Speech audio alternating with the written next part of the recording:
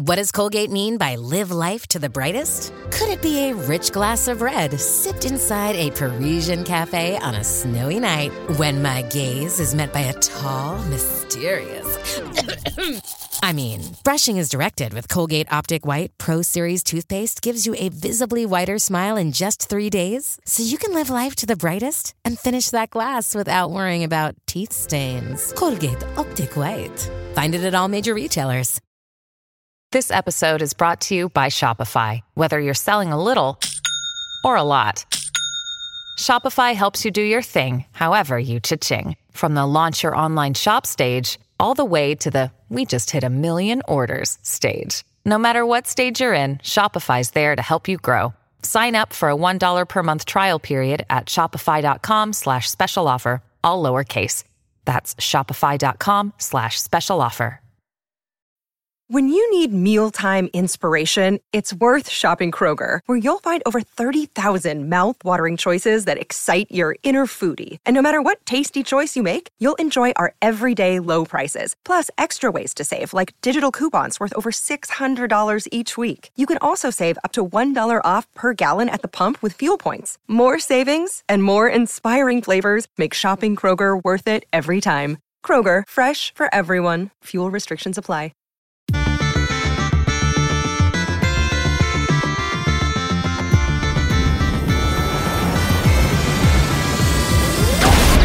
Hello and welcome to the EDHRECast, where we're all about commander, data, and dad jokes. I'm Joey Schultz, and I'm joined, as always, by my fantastic co-hosts. Up first, he puts the win in AOWin. It's Matt Morgan.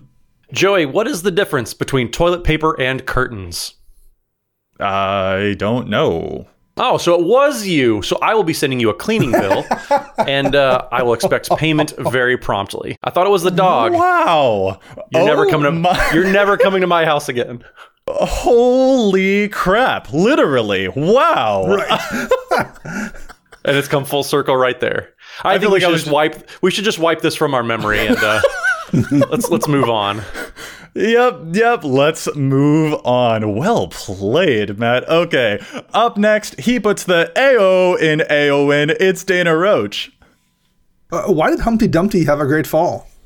I have no idea, Dana. He had to make up for his hot, miserable summer. Joey's like a real-life ginger brute. You're never going to catch the joke. Oh, man. I think I was just so completely demolished by what you did, Matt, that I'm just honestly, my brain's going to be completely off the rails for this episode. So Matt, I have forgotten at this point, what is it that we're actually talking about in this podcast episode this week? Well, this week we're going to talk about cards that we wish we had more decks to play them in or more opportunities, because they're fun cards and we like them, but we just don't ever have a chance to put them in very many decks.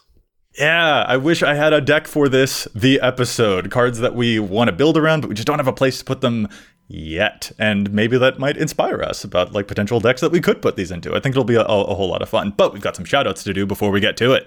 First, I want to thank Chase, also known as Manicurves, for help editing the show. You can find them on Twitter at Manicurves. Also, do you know Coalesce Apparel? You should. They make some amazing Magic-themed merch. If you want an Atraxa shirt that attracts attention, check them out. And of course, check out the EDHREC collection while you're there. But no matter what you get, make sure you use code EDHREC at checkout for 10% off your order. And if you would like to support the show, you can do so by liking, subscribing to this video on YouTube, subscribing to the local podcast app, leaving a review on your podcast app, or by going to patreon.com/EDHRECast, where we have patron tiers of all sorts of levels, where you can hear me own Joey so publicly a day earlier than all of your friends. You can do that and more over at patreon.com/EDHRECast, including the weekly patron shout out. So this week we are going to give a very special thank you to Daniel Murta. So Daniel, hopefully you don't murder your friends with the spell murder. Oh, no. Matt. There was a player for Kansas State basketball back in the early 2000s whose name was Jermaine Maybank, who went by Murda. I don't know why he called himself that, but Daniel, either way, thank you for reminding me that Jermaine Maybank is an obscure basketball player from the early 2000s. Thank you. Thank you so much, Daniel. I think that we can say that, Matt, with your opening joke, you committed a murder on me. And I'm also sure that Daniel has never heard any jokes at the expense of his last name ever before. So, Daniel, we really do appreciate you. Thank you for putting up with us. I've done so many murdas in this opener that I might get locked in an obliute for all my crimes. Brutal, Matt.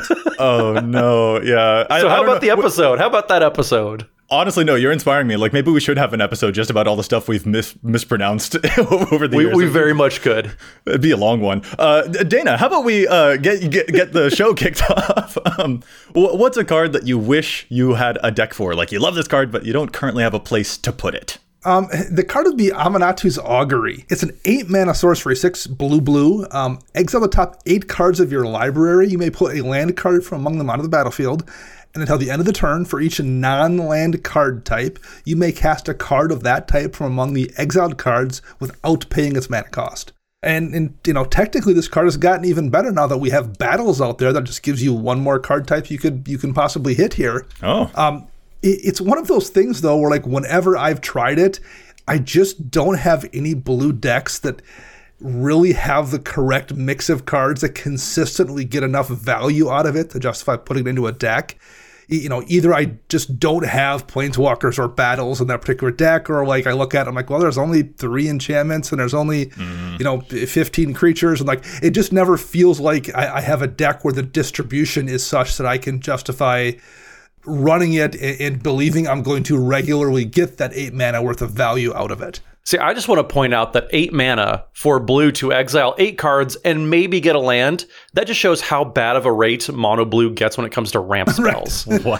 That's my takeaway. And the reality is, I mean, like you're gonna get a land every time, and you're probably gonna get 2 spells out of it, but like it's very, given how blue tends to functions too, your instants might wind up all being counter spells, or they might wind up being a brainstorm-esque draw spell. Heck, you could hit that for your sorcery as well. Blue's creatures, unless you're running a really specific kind of deck, tend to not have that high casting cost either. Like it's just the kind of card that, at least in the decks that I tend to play, I could very easily see myself, casting it and then walking away with a land and an arcane signet and a brainstorm, and that just doesn't feel good. No, I do feel you on that one. I actually do have this in a deck of my own. I have it in my Yannette Cryptic Sovereign deck because that deck is all about top deck manipulation. So it's pretty easy for me to actually like brainstorm and put 2 very high cost things on top and make sure that even just with the top 2 cards of the deck, I know that I'm going to get like the Angel of the Ruins, which can count as my artifact because it's an artifact creature. And I'll flip an amazing, like an Angel of Despair and a bunch of other cool stuff into play off of that. But that is the only deck I've been able to justify it because I feel like I know what I'm able to set up with that card and I'm willing to roll the dice on the other like 6 cards that I won't know about. And in any other blue deck, I'm just like, this one's pretty devoted to like just a lot of sorceries, or this one is just all artifacts. So I'm not going to get an actual even spread. So I totally see why this one is tough. It's a lot of value, but you do need to have the deck shaped around it a little bit more for it to feel like you are definitely getting the value you should get from it. Well, you almost kind of got to treat it like a cascade type of card. Like we talk a lot about how you want to be careful about what kind of decks you're putting all these cascade spells into. Amanatu's Augury kind of has the same feeling as you got to be careful with your deck building. If you're playing Cascade, for example, you don't want to be playing just straight counterspell. You want to be playing something bigger than that. Same thing. Dana, I feel like Amanatu's Augury probably isn't bad in like your Sphinx Typal deck because you're playing big expensive creatures. You have a good array of sorceries, instants that aren't just straight counterspells either. So I feel like that might be a good home if you want to try it out there. That might be a suggestion for me. I did try it there. That was the one deck where I ran it a few times. Okay. And again, I had that problem where it would hit a Sphinx for like 5 mana, and I would hit a land off it, and then I would hit a Winged Words or something. And I guess it was never terrible, but it never felt like it was good enough to justify filling that 8 mana kind of home run slot. And right. And again, to be clear, that's not necessarily like, we're not talking about cards that are overrated or don't perform. We're talking about ones that just don't quite work for us, that we don't have a home for. And I think that's why I started with this one. I think it's a really good card. I think there's a lot of decks where it will hit all of those things consistently enough to justify the 8 mana. I just don't have one of those decks, right? Like it doesn't work for me, even though I think the card is super cool. Oh yeah. The way I tend to brew and the way my blue decks are brewed, it just doesn't work for me. Oh yeah, make no mistake. The cards that we're talking about in this episode are not cards in our maybe board. Right. These are cards that were like, I wish I had. These are good cards. And like the one that inspired this episode for me was a new one. Matt, you'll love this. Taunt from the Rampart, which is from the new Lord of the Rings stuff. This card's cracked. This card's amazing. I cannot wait to cast this card. I don't have a deck that can actually currently play it. Taunt from the Rampart is a 5-mana Boros sorcery. Goad all creatures your opponents control until your next turn those creatures can't block.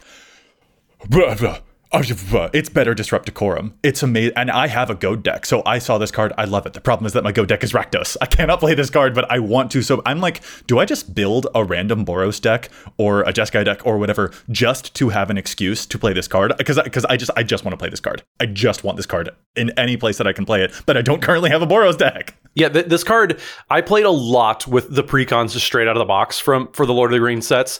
This card was, every time you saw it, it was the MVP of the game. It was just almost unbeatable because the decks are all about building up this massive board states, and then all of a sudden somebody just randomly casts a Taunt from the Rampart. Well, oh my gosh. Well, you have to block all my stuff, but they can't block this turn, and it's such a mess, but it's such a blowout. It's like Arachnogenesis style blowouts. It's one of those huge things that just, when somebody casts it, you know that like more than likely 2 people at the table aren't getting to untap.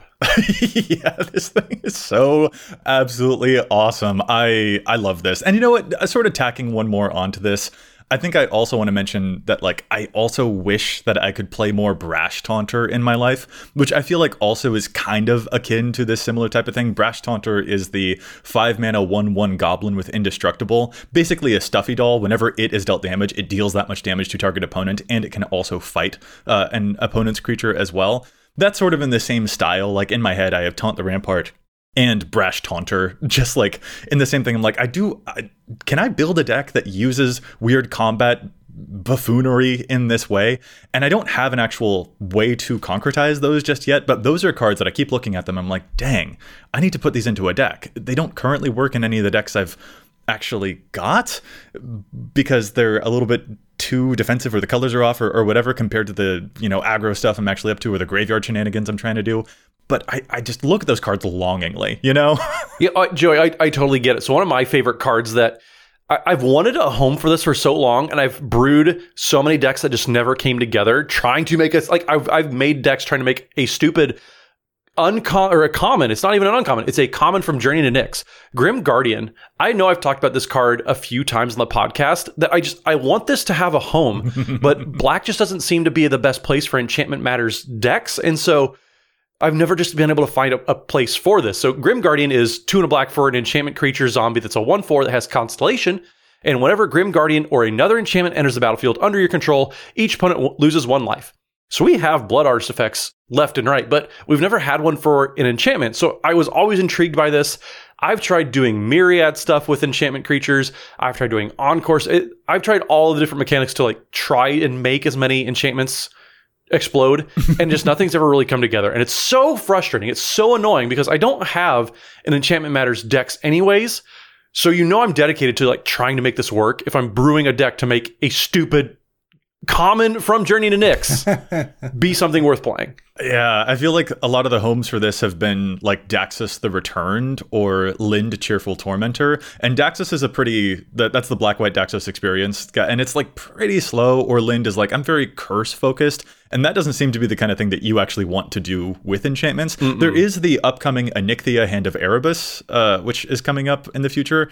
I'm not sure if that will be something that maybe like calls out to you. There have been decks in the past, but I feel like, knowing you, what you want to do is very similar to like the Tuvasa style of Enchantress deck, where I'm just like, play enchantments, go big, smash face, commander big, and you want like to get a lot of Grim Guardian triggers or Doomwig Giant triggers, and like a lot of those other things don't quite line up with that, which is probably why they haven't called you, is my guess. Mostly, yeah. And there were a whole bunch of different things. I mean, I was trying to make Myriad happen so that I could attack with an enchantment creature and make a bunch of copies of it, and maybe I could like encore something from the graveyard, and that would get some more triggers. But like, it ended up being a lot of work when just Blood Artist would have killed like the whole table by the time I got 3 Grim Guardian triggers. So it was just, it was frustrating because it was so stinking slow. And I'm sure, yeah, Onyxia does look very intriguing.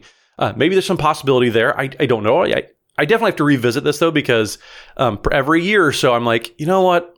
I have this random foil Grim Guardian. I just want a home for it. It's just so lonely sitting in the box by itself. Wait, Matt, I've got it. Esper enchantments, you play Enchanted Evening, so everything's an enchantment, and then you just got like a bunch of tokens and lands into play, and that's a bunch of consolation triggers, etc., profit something. Well, I think it's one of those things where, like, if you're playing Orzhov Enchantress or you're playing Golgari Enchantress, it probably isn't quite good enough in those color combinations to, like, really make you enjoy it. Yeah. And if you are playing something like Abzan where you have access to both white and green, you don't need it then, because you have that white and green Enchantress stuff, and then you just have all of the tools already, so this becomes less useful. So yeah, there's just not quite the right niche for it so far. Yeah, that makes a whole lot of sense. I'll move to another one of mine here. And Matt, this is a card that I know you love. I've seen you use it to great effect. And I'm sad that I don't have a play. It's another red card. I apparently need to build a red deck one of these days. Matt, what do you think of Surge to Victory from Strixhaven? Oh yeah. That card is a story maker. Like J.R.R. Tolkien isn't even as good at writing stories as Surge to Victory. Wow, and you are you're a big Lord of the Rings fanboy, so like, whew, that sounds like blasphemy, but it ain't. Because this card makes some stuff happen. It's a 6-mana sorcery, exile target instant or sorcery card from your graveyard, and then creatures you control get a power buff equal to the mana value of that card. And whenever a creature you control deals combat damage to a player this turn, you copy that exiled card and you can cast that copy without paying its mana cost. I have a couple of decks that include red, but like, for example, my Karazakar deck I mentioned earlier, that has a lot of big beefy creatures and not a whole lot of high mana instants and sorceries. Or like I have the precon that this card came in, the Zephi precon.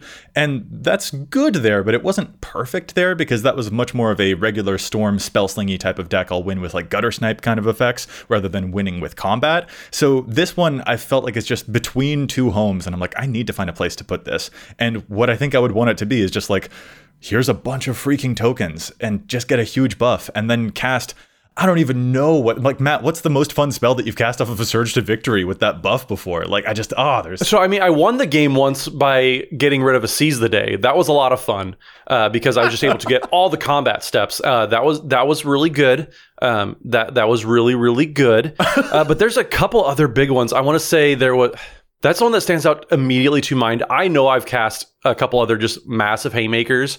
So actually one time I saw somebody get rid of a Living End with this. And I think there are like 17 Living Ends cast in one turn. And it was absolutely ludicrous watching and trying to figure out what all happened. Oh no. See, that's what I want in life. That's what I want in life and in Living Death. That's this card's so good. I just need to like actually make a deck that can play it. I want it. That's another one of those. I'm just like, oh, my sweet prince. When Modern Horizons 2 was spoiled, one of the cards that I was sure was going to be an absolute bomb upon reading it was Fey Offering. It's 2 and a green for an enchantment. At the beginning of each end step, if you've cast both a creature spell and a non-creature spell, create a clue token, a food token, and a treasure token. That is a crazy amount of reward for just doing the thing that your deck was probably doing. The problem is none of my decks do that thing. You need to have and it's similar to Amnata's Augury. You just need to have the right mix of things in your deck to consistently trigger it. And I don't have any decks that have that consistent mix of things. Even if you ignore the fact that like it's pretty tricky to trigger on everyone's turn since you need to, be able to cast creatures with flash or something. Even just doing it on your turn, casting both a creature spell and a non-creature spell really requires a mix of things that just tends to not naturally pop up in my decks.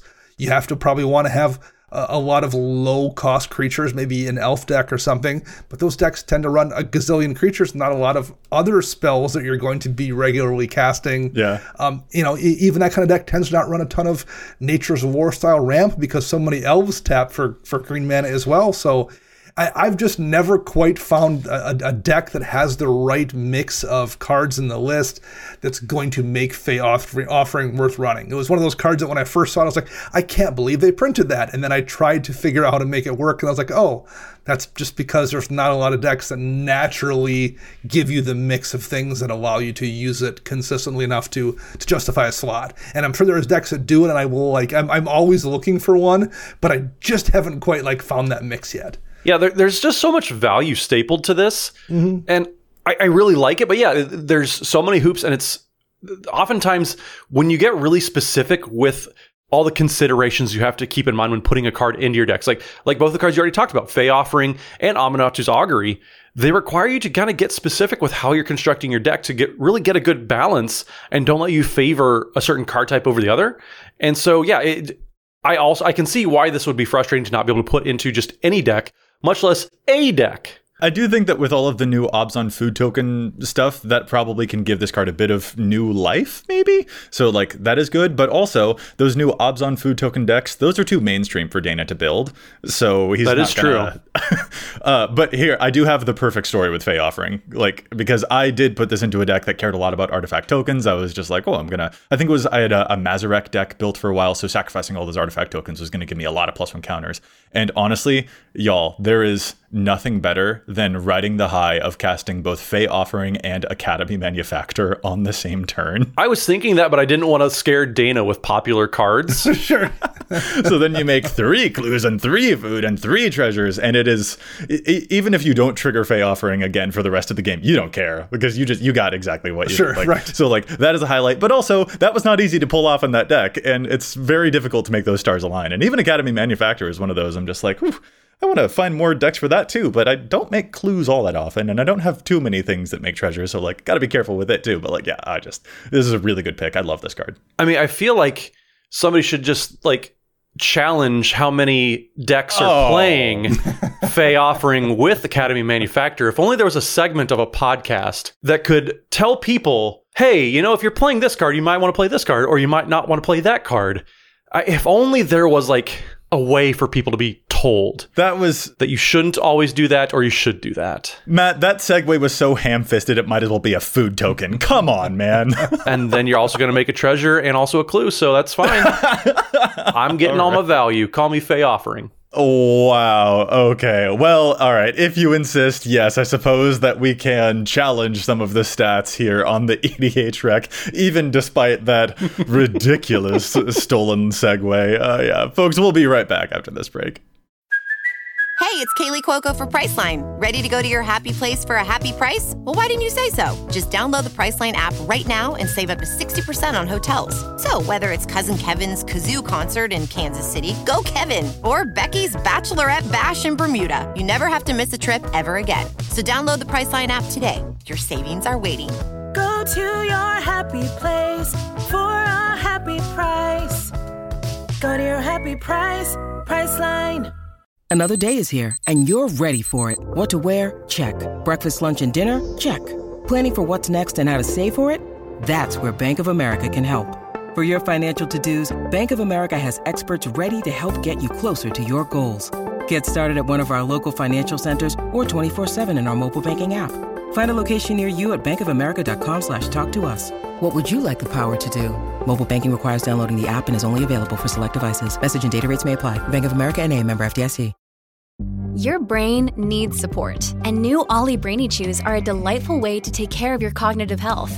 Made with scientifically backed ingredients like Thai ginger, L-theanine, and caffeine, Brainy Chews support healthy brain function and help you find your focus, stay chill, or get energized. Be kind to your mind and get these nootropic chews at ollie.com. That's OLLY.com. These statements have not been evaluated by the Food and Drug Administration. This product is not intended to diagnose, treat, cure, or prevent any disease. Alrighty, I will start us off this week with an overplayed challenge, and the reason that I want to mention this one is because there's an upcoming precon in the Commander Masters affiliated products that is led by Julodok Void Gorger. It's going to be a colorless deck, and that's one of the first times I think we've ever gotten a colorless precon, which is really, really interesting. And so I want to revisit a card that I think we challenged probably just years upon years ago.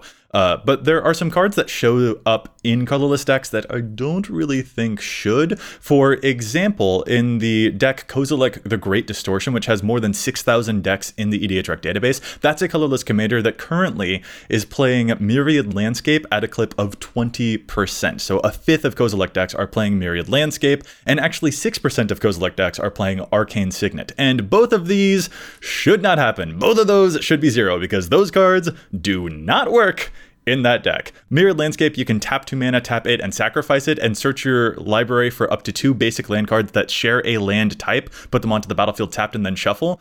And in a colorless deck, you'll have Wastes, but Wastes don't have a land type. They are just lands. They're just basic lands, but they don't have a land type like forest or like mountain or anything like that. So Myriad Landscape would not be able to fetch Wastes. And Arcane Signet can tap to add 1 mana of any color in your commander's color identity, but a colorless deck isn't going to have any color in your commander's color identity, so it will do nothing. It will be a 2 mana artifact that does not do anything. So if you are interested in playing that new Jolo doc or whatever other commander happens to be in that precon as well, if you're going to start doing some colorless stuff, just pay very careful attention to the wording of some of these traditional staple cards, because stuff like Myriad Landscape, stuff like Arcane Signet do not work when your commander does not have color identity or you don't have any of those lands that actually have land types in your deck. So fair warning, these cards are overplayed. So my challenge this week, actually, going into this episode, I was thinking, well, actually, this card actually is probably a little bit overplayed in these certain decks. But then after WotC effectively made the mechanic on the card work differently with this most recent Lord of the Rings precons, now I'm going to say that this card is underplayed in some of its most popular commanders. So Dreadhorde Invasion is the card that I'm going to challenge this week. It is 1 and a black for an enchantment that says at the beginning of your upkeep, you lose 1 life and you amass zombies 1. Now, that's very important to point out because the card itself says amass 1, but actually the errata, the oracle text of the card now says amass zombies 1. So when Wizards of the Coast started printing these Lord of the Rings precons and being able to enable you to amass orcs 1, they changed the way that amass works. So it used to be that if you didn't have an army, you would create a 0/1 zombie army, and then you would just amass onto that army. But now that you can amass orc armies, they changed the way that it works. So if you amass onto an army that exists already, you then give it that creature type that you are amassing. So say you have a zombie army out, and then you have, Sauron the Dark Lord that amasses orcs 1 whenever an opponent casts a spell. You then amass onto that same army you already have, which also then gives it the orc creature type. So then you have a orc zombie army. And if you amass onto a changeling, for example, you have a every creature type army. But basically, they changed the way that amass works. And that's the important part, because with both of the 2 most common commanders for Dreadhorde Invasion, Sauron the Dark Lord and Saruman the White Hand, which make a ton of orc armies, because of the way that they changed how amass works, the second ability on Dreadhorde Invasion, which kind of used to be a throwaway, now is super duper relevant. So whenever a zombie token you control with power 6 or greater attacks, it gains lifelink until end of turn. That's very important because, if you have an army that's chilling out there, it's a 10-10, but it's getting chump blocked to death, you can use Dreadhorde Invasion to amass onto that, make it a zombie, and then you're going to attack with it, and you're going to get that second ability right away, and you're going to start gaining life. You can have a pre-built army, and it's just going to start going to town. At first, I thought, okay, you have to have a specific zombie army, which doesn't work with Dreadhorde Invasion. 46% of decks with Sauron the Dark Lord, that just seems too high. It's not really going to get you you're never going to get that second ability. But now that they changed the way that amass works, you are going to get that ability all the time. And it's so good. The numbers probably should be matching Marher or Uruk-hai Captain, which 73% of those decks are playing Dreadhorde Invasion. I think if you're playing any sort of commander that can amass any sort of army token as easily as Sauron the Dark Lord, Saruman the White Hand, you definitely want Dreadhorde Invasion. It's not even $1. It's a super cheap pickup. You're going to get so much value out of this card now because they did change the way that amass works. Folks, they changed the way that the stupid card works. You need to be playing it more. Sauron is saying whenever an opponent casts a spell, amass orcs 1. Like, we've all played with Forgotten Ancient, right? We've all played with Mana Gorger Hydra. We've seen how big those things get whenever an opponent casts a spell. I've got an Ishai deck, and that one's like, oh, I got a plus 1 counter whenever an opponent casts a spell. That thing gets huge so fast. So for Sauron to be like, oh, here's the orcs that are going to get bigger and bigger and bigger, and then you can give them a bunch of other, like, you can just Katamari the orcs into also being zombie army, and then give them other keywords. Like, oh man, whew. It's wild, all the value. So I had a Saruman the White handout, and I cast a Spell Swindle. And you know what's really cool when you Spell Swindle something and you get 5 tokens is when you also get a 5/5 creature with it. It is so silly. And so like it's so easy to make massive armies with Amass these days. And Dreadhorde Invasion, it's just going to make those armies even better. Sign me up for only 2 mana. That's such a great value. Yeah, I love that the throwaway text on that card is actually going to become super relevant with all the new orc stuff. They changed the way the card works. They changed the way the card works. All right, Dana, what's your challenge? Did any cards change in the way that they worked? It was nothing that changed. The challenge this week, though, is also from Lord of the Rings. It's from a listener, Alta Biscuit. It says, with a lot of commanders from Lord of the Rings looking to take advantage of the ring tempts you mechanic, there's a lot of chances to look at what overlooked synergies come from that mechanic. The second stage of the ring makes you draw a card and discard a card when your ring bearer attacks, so you can easily trigger effects that go off when you draw your second card per turn, because obviously you draw one during your draw step, or things that trigger when you discard a card. And people maybe aren't synergizing with that as much as they should be. 2 of the examples that Ultimus sent us here are Ironcrag Pyromancer. Whenever you draw your second card each turn, it deals 3 damage to any target. So it just gives you a free lightning bolt if it's out, because you're going to be in that deck having a ring bearer very, very frequently. Containment Construct is another one. Whenever you discard a card, you may exile that card from your graveyard, and if you do, you may play that card this turn. So whatever card you discard, you can just reuse it if you want to. I do think that's a really good point. There's a lot of things that you can do with the ring tempts you mechanic, but the second synergies that people are missing out on with these, it's not just the bonuses it gives you, but it's like, how can you take additional advantage of that card draw, that discard, that kind of thing. And right now, looking at decks, Containment Constructs in just 86 of just under 4,000 Sauron the Dark Lord decks, and it's in less than 5 decks of the other Ring Bearer commanders, and Ironcrag Pyromancer is in only 5 Sauron decks as well.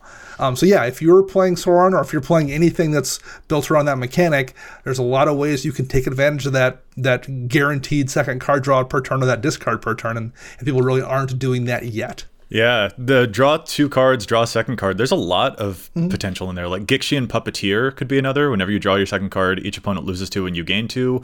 Jol Rael, Empress of Beasts, or not her, Jol Rael Monvoli Recluse, sorry. She makes cat tokens and can also pump your stuff up. Like, there's a lot of potential to look into there. I love that. Yeah, that's a good find. And a lot of that is probably because people are relatively new to those decks. They haven't gotten a chance to experience that synergy yet and like see, oh, I could take advantage of that. But absolutely, if you are playing those decks, get ahead of the curve, and I think people will start running more and more of those cards as those decks mature in the database. Nice stuff. Cool pick. I love that.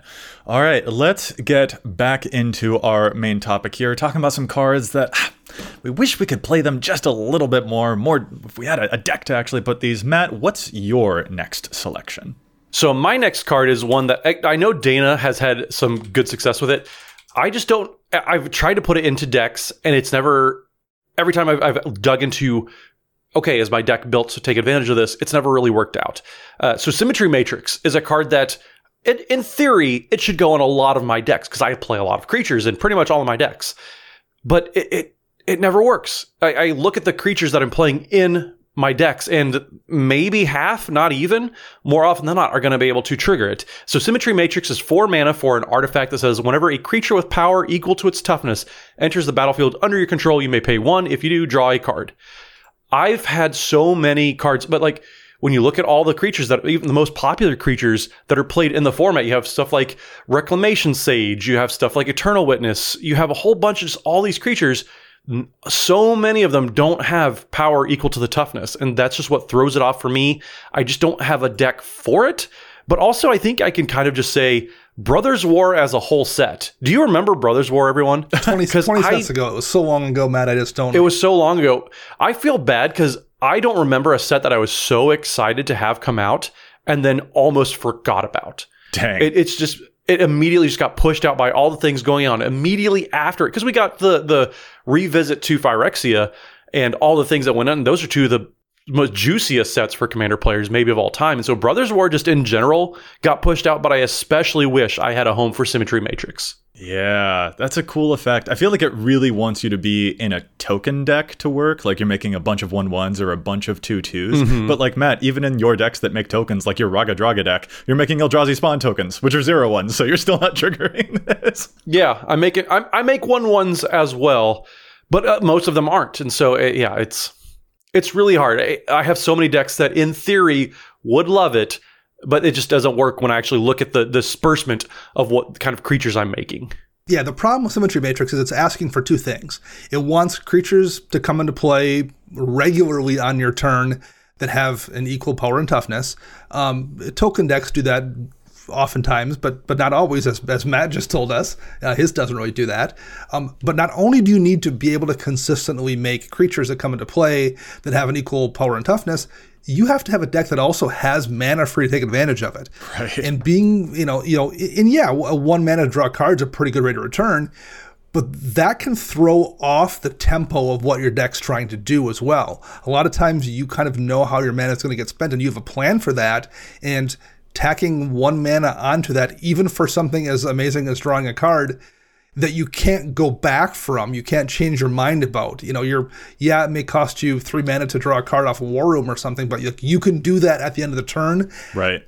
Before you untap, after you've determined you don't need to use the mana for something else. Symmetry Matrix, you have to use it immediately. So while I have found decks, I have this in 2 decks currently, again, it's a situation where like, those 2 decks just happen to work really well with it, and I totally understand how there's a lot of decks that don't. Lifecrafter's Bestiary is a very similar card, and the problem with Bestiary was it required a green mana to get the card draw, and that was an even bigger ask. It wasn't just that you had to spend a mana in tax shelf to draw a card. It had to be a very specific color mana, and that always threw me off. And I think especially with a lot of, like, if you are playing a green deck, you've got so many options you've got your Return of the Wild Speakers, you've got so much stuff that you can do. Yeah. Your Beast Whisperers and all that. If you're, like, I've got a token deck where I'm like, I took a look at Symmetry Matrix from my Thalys deck because I'm making a ton of tokens there. I could really have a heyday if I wanted to draw cards. But the thing is that a card like Pact of the Serpent would draw me more cards. I have a lot of options. Even just a regular Read the Bones, I'm just like, this is going to be a little bit more consistent and that will help me out. There are or Minions Murmurs. That's another one. Draw cards equal to the number of creatures that you control, and you lose life for it. But I'm just like, I know this is going to draw me definitely something, and I don't have to worry about the timing of it or paying too much extra mana for it. And those have sort of just eked out a little bit over time of like, yeah, I think I do kind of prefer those. This one, I think it does really require, I think it gets a little bit more relegated to mono white because of just the options that other colors will sometimes have for a strategy like tokens or a very creature dense strategy. They're going to have other stuff that they can do instead. So either mono white, mono red. I don't know if Boros will want it. Maybe. I feel like Boros is usually doing some other stuff with equipmenty things. I don't know. But yeah, it just feels like color wise, this is secretly like a mono white card or something. And it's got kind of a lot of parallels to Mentor the Meek too. And so there's a lot of immediate lines that you can draw.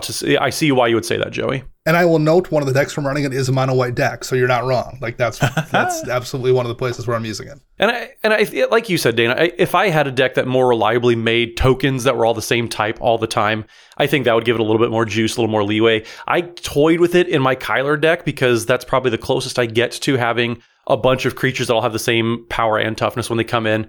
But even then, I was like, well, we'll see. It's going to be some tinkering for sure. All right, Dana, you're up next. The card I want to talk about next is a card that I was really hyped on at release and was sure it was going to be the kind of card I was going to wind up putting in a whole bunch of decks. And I've just never had the right one for it, and that's Path of Discovery. I remember thinking it was going to kind of be Green's version of Cathar's Crusade, maybe. It's 3 and a green for an enchantment. Whenever a creature enters the battlefield under your control, it explores. So you reveal the top card of your library and put that card into your hand if it's a land, or you put a +1 counter on the creature and put the card back or put it into your graveyard. So it lets you do a little bit of, filtering down in your library, or lets you buff up a creature. If you have a bunch of creatures coming into play simultaneously, probably from tokens or something, you can just put that card back and make sure everything comes into play with a +1 counter on it. There's a lot of nice little synergies with it, particularly because it's not on cast, it's an ETB. So if you're blinking stuff or putting a ton of tokens into play, you can get a ton of triggers on this. But I just never found the deck that wants those particular triggers, that wants to put just a single +1 counter on a bunch of tokens, and wants to have the explore effect. I just can't quite find that mix of things that does what I want to make this card work, despite the fact that every time I make a green deck, I'm like, okay, is this the deck for Path of Discovery? It's never quite there. I can never quite unlock it. So I really enjoy Path of Discovery. I have a copy in my Ukima and Khazir deck, which is all about +1/+1 counters and being able to get a little bit of the card manipulation going, controlling what's on the top of my deck, filtering stuff down, like you said, Dana, and also getting +1/+1 counters, getting something on everything to get that party started, because I found that the deck, it struggles to get that first counter on. But once one is there, I can proliferate and build upon that. And so Path of Discovery does a lot of things. It's one of those cards, it doesn't do anything great, but it does a lot of little things really well. And if you're able to trigger the Explorer ability on it, and you're able to kind of filter down, if you have any graveyard synergies in your deck, Joseph, then you're going to be able to really fill up your graveyard pretty quick if you were trying to. I think this card suffers a little bit from something that actually I also have an issue with on the next card that I wanted to mention here. But this card feels to me like it has so many moving parts, and in Commander decks, we want every single ingredient on a card to be relevant to everything that deck is doing. It very much feels like if there's a part, if you weren't able to use the +1 counters in the way that you said, Matt, if you didn't have proliferate effects or other stuff to make those +1 counters relevant, and it was just you're playing this in a tokens deck, it feels like you're missing out on some cool aspect of the synergy that this card could offer you. And so that's one of the things that mentally makes it easier to cut from a deck. And I feel similarly about the next card here, which also has to do with +1 counters. I wish that I played Lux Artillery more. I wish I had a deck to put Lux Artillery into. This is also a 4-mana card that cares about +1 counters. Whenever you cast an artifact creature spell, it gains Sunburst, so it'll enter the battlefield with counters on it for each color of mana that you spent to cast it. And at the beginning of your end step, and this text is so delicious, if there are 30 or more counters among artifacts and creatures you control, Lux Artillery deals 10 damage to each opponent. Just so cool, just awesome. And so I've got a +1 counters deck, but it doesn't have any artifact creatures in it. I'm just like, oh, I'm never getting that first paragraph of that text. So for that reason, I look at Lux Artillery and I'm like, well, I'd literally be missing out on half of the words of this card. So mentally, it's easier for me to cut that. Just like for this card here that y'all are talking about, when you're exploring, if you're not able to use those +1 counters and it's just regularly a token deck, you'd kind of be missing out on some of the benefit aside from just, the creatures are a little bit bigger.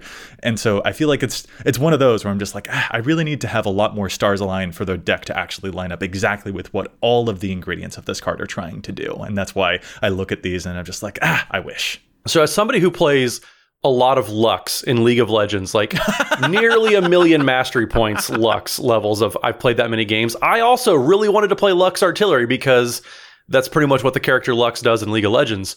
I get the struggle, Joey. I've wanted to put this in a deck. I don't really have a good place for it. Ukima and Khazir is the closest, but if something has 30 more counters, you're just winning a different way, right? I can just flicker Ukima once and kill everybody. So I don't really need Lux Artillery. It's a win more card in that deck, and everything else is a do nothing card. So I get the struggle, Joey. I love this card.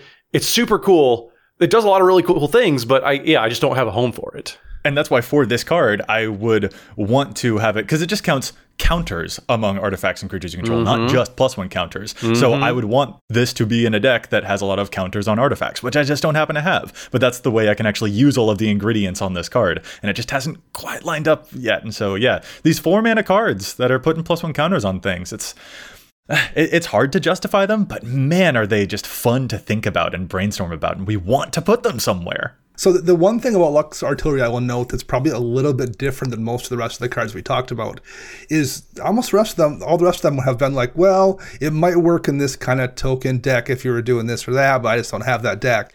Lux Artillery, if you are playing a modular deck, it's going to be, in fact, like every single time, it's amazing. So like if you are playing, because almost every modular deck is going to be at least 2 colors, probably Boros. So your modular creatures are going to all come into play with 2 extra counters on them. Those counters are going to move around and, have a lot of different ways to stay in play too, to make it easier to hit that threshold. It's a perfect card for modular decks.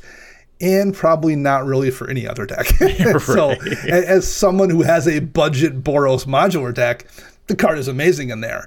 And other than that, it's one of those cards where I look at and go, is it going to work there? No, not really. Like it has a really specific home. And if there's another one out there for it, I have not managed to find it yet. That's just the thing, isn't it? So many cards, so many commanders that come out these days. We had a whole episode about how like they're very hyper specialized, but I feel like a lot of the cards that go into the 99 are also very hyper specialized. And the thing that I keep running into is that I want to take those hyper specialized cards out of those specific decks and put them somewhere else, and it still doesn't quite line up. And I'm just like, but I want a deck for you. But it's just like, all right, then build a hyper specialized deck for me. And I'm like, yeah, but I don't want to play modular. Yeah. And then it's just like, well, I don't know what you expected. This is exactly where I want to go. Like, right. Yeah. Well, like talking about hyper specialized, well, the next card here on my list is Twinning Staff. Yeah. 3 mana. If you would copy a spell 1 or more times and said copy it that many times plus an additional time, and you could choose new targets for the additional copy. That's amazing. Assuming you're copying a bunch of spells, and you have to be copying a bunch of spells. It's not the kind of thing where, like, if you have a couple of spell copy things in your deck, it's probably almost never going to be worth having it, just for a couple occasional copies. You need to have a big density of spell copy effects. And if you have a big density of spell copy effects, the thing you're doing is probably so explosive that like adding 1 more copy on an artifact that's sitting in play probably isn't the kind of thing that you need to worry about too much. At least that's been the thing for me. This is one of those cards where I saw it, I'm like, oh, this is so powerful. And then after looking at it and like thinking about it, I'm like, yeah, it's super powerful, but I can't quite find that right mix of things that makes it worth running. Yeah, this card really does feel like I feel like the place it ends up most of the time is like in a deck where the commander is doing the copying for you, like Angelo the Painter, like Volo, the Simic Guide to Monsters, Ivy Gleeful Spell Thief. Those are very straightforward places to put it. The problem, Dana, is that that's not what you want to do. You don't want it to just be handed to you on a plate. You want to be like, no, I've got a lot of copy stuff within the 99. And it's just like, yeah, but that's harder. Like, it's harder to build a whole deck where you're doing enough copying within the 99 and not right there from the command zone that would justify this card being in your deck. Yes. And it's just because we love jumping all these hurdles and making these stuff harder for us. But like, yeah, you don't want to just build a Volo deck that would make this card really easy to actually just slot right in. So I get it. Well, it's funny that we talked about how Magic players love a challenge a couple weeks ago. Love a challenge the stats. That too. But I want to make an addendum to that. Magic players love making the game harder for themselves than it needs to be. Kind of like they make the game more expensive for themselves than it needs to be. Like I can because players like, I want to get the most blingiest version. Like, you can just get a regular basis land. That's fine. You have a million laying around. But same way. So Magic players love finding like a card they want to build around. And I'm the most guilty of this because you've heard the cards I've talked about so far. And they're like, I'm going to make a whole deck around this. And it's going to be the worst, just like pile. And you're going to look at me like, what's your problem?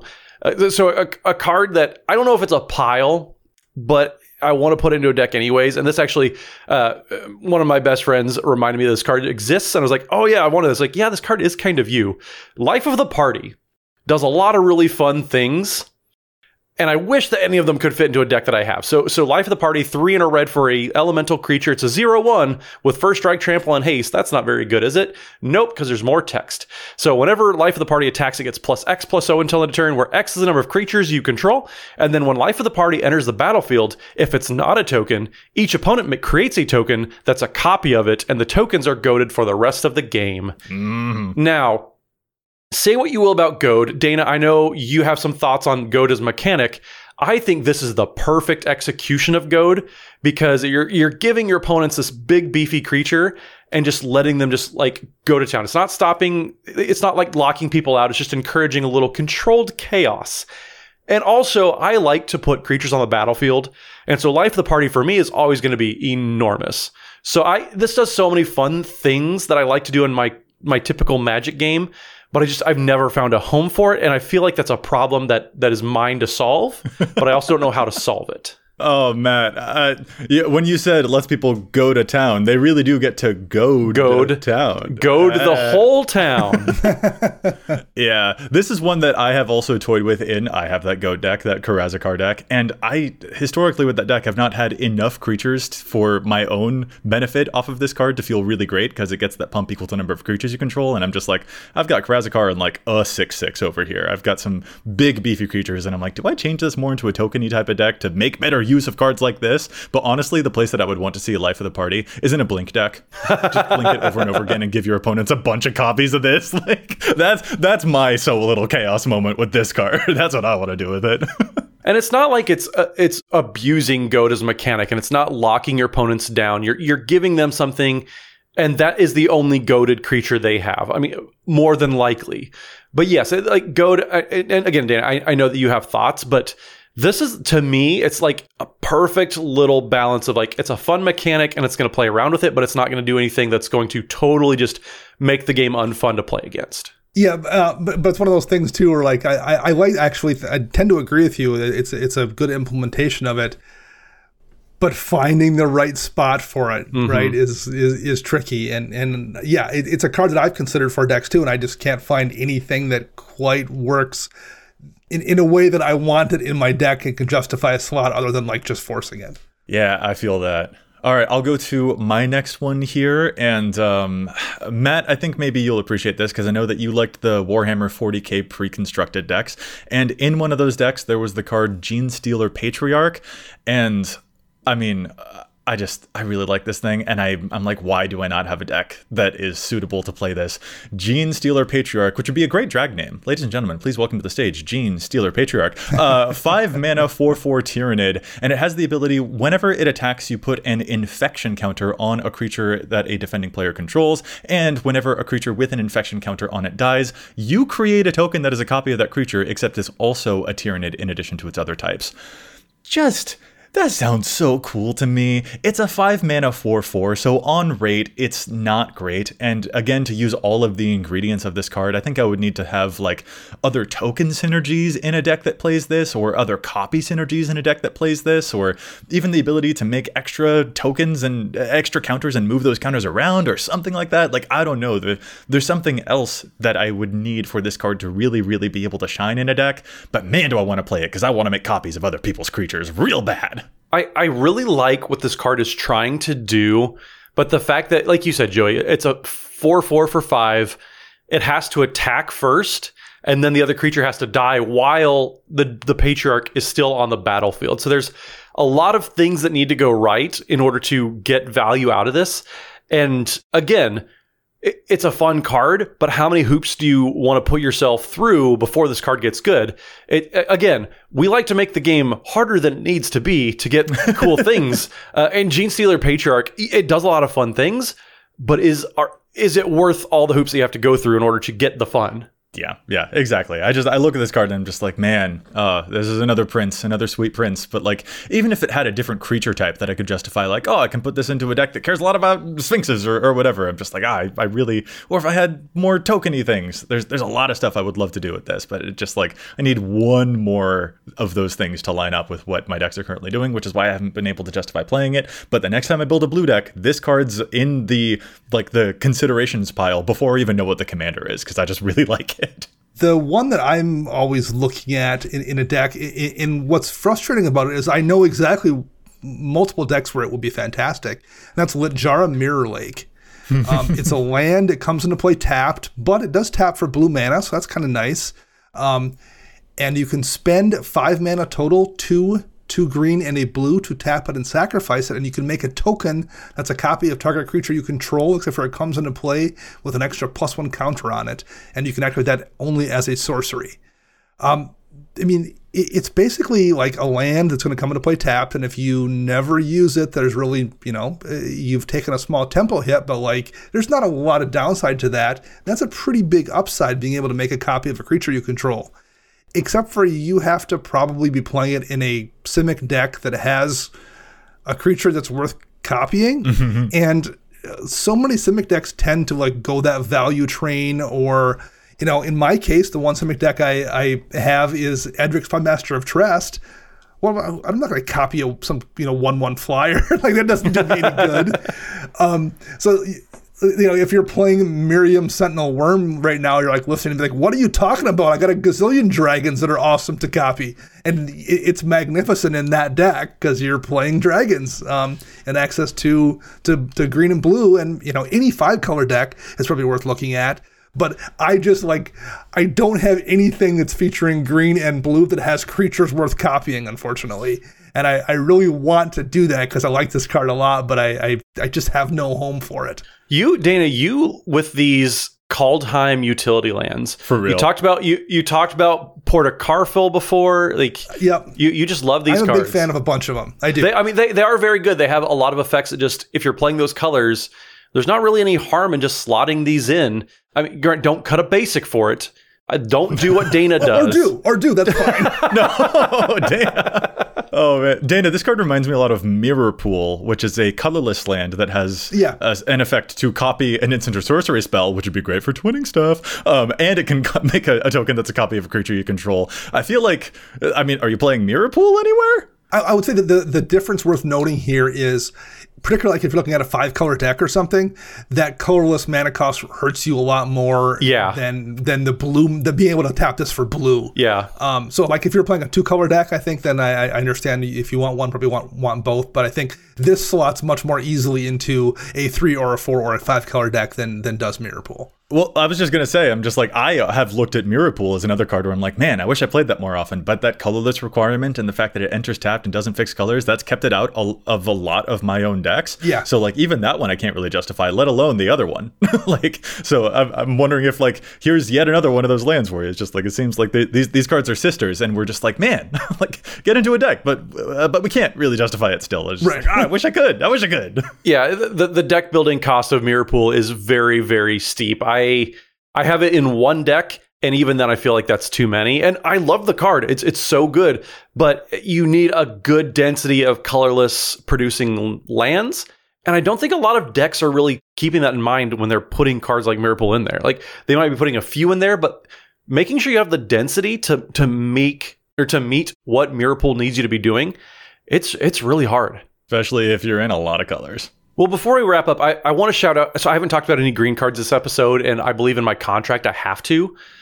So a couple cards I do want to shout out that just, I like them. I like what they're doing in theory, but I don't have any homes for them. Not because of the colors, obviously, but because just what the cards require you to be doing.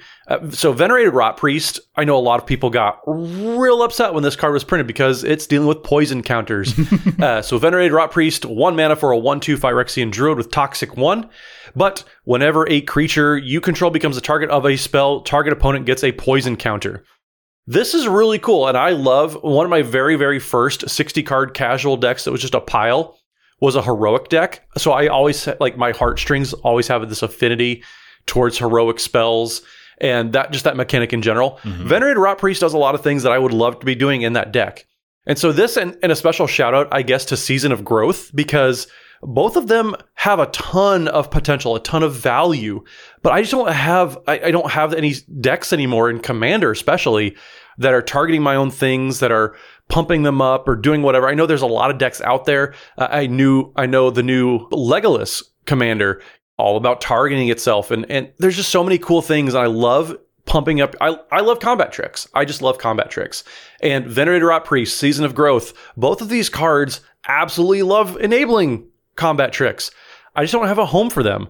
And they would kind of maybe fit in my Ukim and Khazir deck, but I'm not really pumping out a bunch of spells. It's more like moving +1/+1 counters around. I'm not targeting with spells really in that deck. And so I wish I had a home for types of cards like these two. I just don't currently have that spot. I mean, it sounds like you just need to build that Legolas deck, and those would both go in there? Apparently, yeah. I mean, Matt, you said that you were contractually obligated to talk about at least some green cards, and it occurs to me that I've named some blue and some red and stuff, but I don't think I've mentioned a black card. So I have to fulfill my part of the Your time to shine, Joey. Your time. I'll shout out Tormod the Desecrator here. This is a card that I keep on. I'm just like, why isn't this card fitting the way I think it should fit into... I do so many graveyard things, and yet this card has not actually fit fit into any one of them. So I'm like, I need to build a new graveyard deck where Tormod the Desecrator can actually do the things I want it to do, because the potential in this card looks off the chain. It is a 4-mana 4/2 zombie wizard. Whenever one or more cards leave your graveyard, you create a tapped 2/2 black zombie creature token. Y'all know I have so many graveyard decks. I've got Mimeoplasm, I've got Sir Conrad, I've got Vohar, I've got Babalasai. I am doing so many things with the graveyard. And this thing, the problem with Tormod is that it wants cards to leave your graveyard one at a time. And I don't do that. I have cards leave my graveyard en masse. I am living death deck kind of person. Like, that is the thing that I do. So Tormod has never actually gotten to do anything in those decks. I keep trying to justify it, but no, I would make one zombie at most, and the deck would be very uninterested in doing a couple of little bit of recursion things the way that Tormod is asking you to. So I'm like, you might just need to build a Legolas deck. I'm over here like, do I just need to build a Tormod deck to finally get what I want this card to do? I feel like it should go in the 99, but it might just need to end up being one of my future commanders. Yeah, I mean, here we are just brewing decks on our own, just in real time for everyone to hear. There you go. Dana, what are you contractually obligated to talk about? I mean, I think I've gone through a little bit of it, but I guess I haven't brought up a weird old card yet. That's usually, I guess what I do. So the one I will throw out here would be War Cadence. That fits the bill right there. Yeah. Yeah. All right. A War Cadence is a old enchantment from Arcadian Masks, 2 and a red, and you can spend X in a red, and this turn creatures can't block unless their controller pays X for each blocking creature he or she controls. So for one, you can, obviously use it on your turn to make your stuff more or less unblockable, depending on how many creatures are coming in and how much mana your opponent has. But you can use it on anybody else's turn too. It's one of those cards where, like, if someone's attacking one of your opponents and you want to make that thing nearly unblockable, you can pump a few mana into it and do that. I think that's a super useful card, but it's one of those cards where it's super useful in kind of a generic sense. And I don't have a deck that's really crying out for the ability to just make stuff unblockable, either because, my red decks have creatures that have some form of evasion already, or they're not things that I'm super concerned about poking damage through because, they're not attacking very regularly. I don't know what it is, but I love War Cadence. It's one of those cards that the first time I saw it, I was sure I was going to be putting it in a bunch of decks. And again, I just don't have any decks that are crying out for that particular effect. See, I like this card in the same way I like a certain other card that kind of does the same thing that I have in my Valduk deck, Invasion Plans. It's the only deck that I have space for it, but Invasion Plans is very much the same way. So all creatures block each combat if able, and the attacking player chooses how each creature blocks each combat. It's just such a fun way to really mess up the people who want to pillow fort up and I have all these chump blockers. Well, that doesn't matter because I get to pick how you block, or I get to make you pay a bunch of mana in order to block. Fun for you. You said it's fun. Right. Fun for you, Matt. You keep killing off my stuff. You keep on making my stuff block. I don't care about your fun. I want my fun. Well, Dothy Embrace is a similar one as well. 2 and a black, and you can spend double black and give a creature shadow until end of turn. So again, make it pretty much unblockable. And you can also target your opponent's stuff with that. It's just, again, one of those cards that, like, I like it a lot and always want to find a home for it. But any of the decks I have, again, I'm like, it's a Golgari deck, so I've got a bunch of trample on stuff. I don't really need to give it shadow. Or, I have a dragon deck in Dimir. Well, dragon's all flying, so I need it way less there as well. It's just one of those cards similarly. Yeah. I like it a lot, and none of my decks need that ability necessarily. Yeah, Dothy Embrace is so cool. I've got that in one deck, and every time I see it, I'm just like, tee-hee-hee, like I'm going to become a little gremlin. It's awesome. But like the War Cadence, the War Cadence especially, I'm looking at that card and, like, genuinely, I would actually see that card. If you did play that card in a deck, I would actually be kind of terrified of it in like the subtlest of ways, like not in like an overt horror movie way, but in like a psychological thriller kind of way. Because if I ever tap out, then all you have to do is pay 2 mana. And it's like, you don't have 1 mana to block with any of your creatures, so good luck. And that is doing a lot of work. And so, like, I hope you do find a place for it, because that seems like, the effect mentally that will have on me in the game is like, don't tap out, don't turn off the light, don't go to sleep, don't tap out. Like that's the effect that the card will have on me, like a horror movie. All right, guys, now that we have finally fulfilled our contractual obligations, Matt's talked about green, I've talked about black, Dana's talked about old cards. Now I think we can finally move to start wrapping things up. But I don't know, before we go, like, are there any other final thoughts that we have about this topic, about these cards that we wish we played more, that we had a deck for? Are there any other final things that you want to throw out there? Yeah, I would say don't give up looking for a home for these cards, particularly for someone who brews decks all the time. Don't you couldn't find a home for your deck, so you quit looking, because you might find yourself just brewing a deck where things accidentally work out. One thing that came up for me, Spell Swindle is a super cool card. It's a 5-mana counter spell, and you create X colorless treasure artifact tokens, where X is that spell's mana cost. So it's kind of a mana drain that's making you treasures. Mana drain's obviously super efficient at 2 mana. This costs 5, but I've always wanted a deck for Spell Swindle, and it's not like it's ever a bad card, but I felt like I wanted to have it in a deck where I was getting some synergy, but I didn't have anything that cared about treasures really in blue and wanted to be sacrificing treasures or anything, so I just never had a spot where it illogically fit. And then I built a deck fairly recently with EDHRECast Salvage Splicer in it, where whenever you sacrifice in any kind of an artifact, you put a counter on all of the golems you control. And it's a deck that makes a bunch of golems. Well, suddenly right there, then now I have this counter spell that makes a bunch of treasures. And if I'm countering a giant spell that costs 6-7 mana or something, that's 6 or 7 counters going on every single golem in that deck. It went from being a cool card I wanted to run to, frankly, almost a win condition in that deck, being able to put that many counters on my golems if I'm careful and wait for a big spell to come around. And similarly, Vesuvan Duplimancy is a relatively new card, but it's one of those cards that I remember looking at thinking, I love that card, and I'm never going to build a deck for it. Whenever you cast a spell that targets only a single artifact or creature you control, you create a token that's a copy of that artifact or creature. I just couldn't fathom what deck I would ever build that would run that. Well, that EDHRECast deck, I built it as a blink deck, so I can blink EDHRECast and the various other things that are splicers that make golems. Well, suddenly now I have the ability, anything I target to blink, I make a copy of that thing that then comes into play and brings another golem with it. It was a perfect deck for it, and it was a card that I was sure I was going to have sitting around for years looking for a home for, and it just so happened right after it came out, I built the perfect deck for it. So don't give up. You will eventually find something for these cards. I love that. Yeah, being patient with everything and just reminding yourself whenever, every now and then you're building a new deck, go through all those cards that you have laying around. I can just move to the side and you see all the cards I have laying around behind me. And there's a lot of them. And so anytime that I build a new deck or I'm looking at ways to kind of tinker around with decks, just go through those piles of cards. We know that you have them, everyone. We know that you have boxes of cards that you're not really using right now, and you've always wanted to put a home in them. Just look through that every now and then and just oh yeah, this would be fun in my X deck. And then just give it a try. Don't kind of, but I want to try this card first. Just give it a try. Don't kind of get in your own way.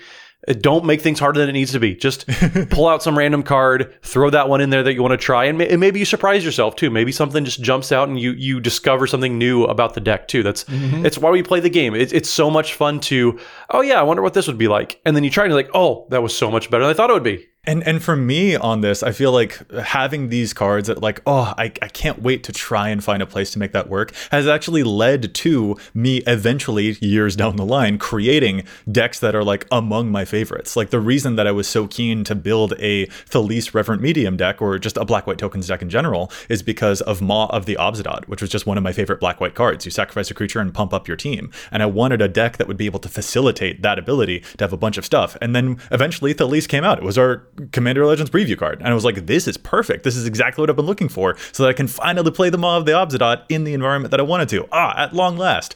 Or with my Babala Saga deck, one of the reasons that she's so fun for me isn't just because of what the Commander does, but it's also because I had wanted to have Mazarek in the 99 of one of my decks for a long time. And Babala Saga also gains life, and I was just like, ooh, can I use Blossoming Bog Beast in this deck as a potential win condition? Because she gains life, and Blossoming Bog Beast will do a bunch of stuff if I've gained life. Those are also experiences that those decks are now some of my favorites, because for years I was thinking of how can I make these cards work, and then eventually the stars finally aligned, and it's way fun as a result of that. So yeah, guys, I love that advice, and I love that, don't give up on these. It might take a little while, but when they finally do get their chance to shine, boy, are they gonna. Yeah, I totally agree, Joey. So with that said, why don't we go ahead and do as we did when we opened? Let's clean everything up a little bit. Joey was a little all over the place, but wow, that doesn't mean it has to stay dirty. Let's get clean here. Why don't we head out now? Wow. Okay. Yes, Matt. Indeed, we shall. Trying to just my segue ability is in tatters, same as my curtains. Oh my god. All right, listeners, we'd love to hear from you about the cards that you can't quite justify putting into decks. What are cards that you wish you could play a little bit more? Decks that you're just hoping to cards that you're hoping to get a deck for them one of these days. Definitely let us know all about it. And when folks do want to get in touch with us, fellas, where is it that they can contact us on the onlines? So you can find me on the social medias at Mathimus55 on pretty much any platform. Don't forget, we are streaming. We stream Wednesday nights over at twitch.tv/EDHRECast, where we have guests on whenever we stream, and it's always a blast, so make sure you tune in for that as well. And Dana? You can find me on Twitter at Dana Roach. I'm writing articles for EDHREC and Commander's Herald, and you can find all of us together at patreon.com/EDHRECast. And I'm Joey Schultz. You can find me at Joseph M. Schultz, and you can find the cast at EDHRECast, basically anywhere online. Plus, if you've got a question for us, you can contact us at EDHRECast@gmail.com. Our thanks go out once again to Chase for assisting me with the post-production of the show. You can find them online at Mana Curves. And listeners, we'll be back at you next week with more data and insights, but until then, remember, EDHREC your deck before you wreck your deck.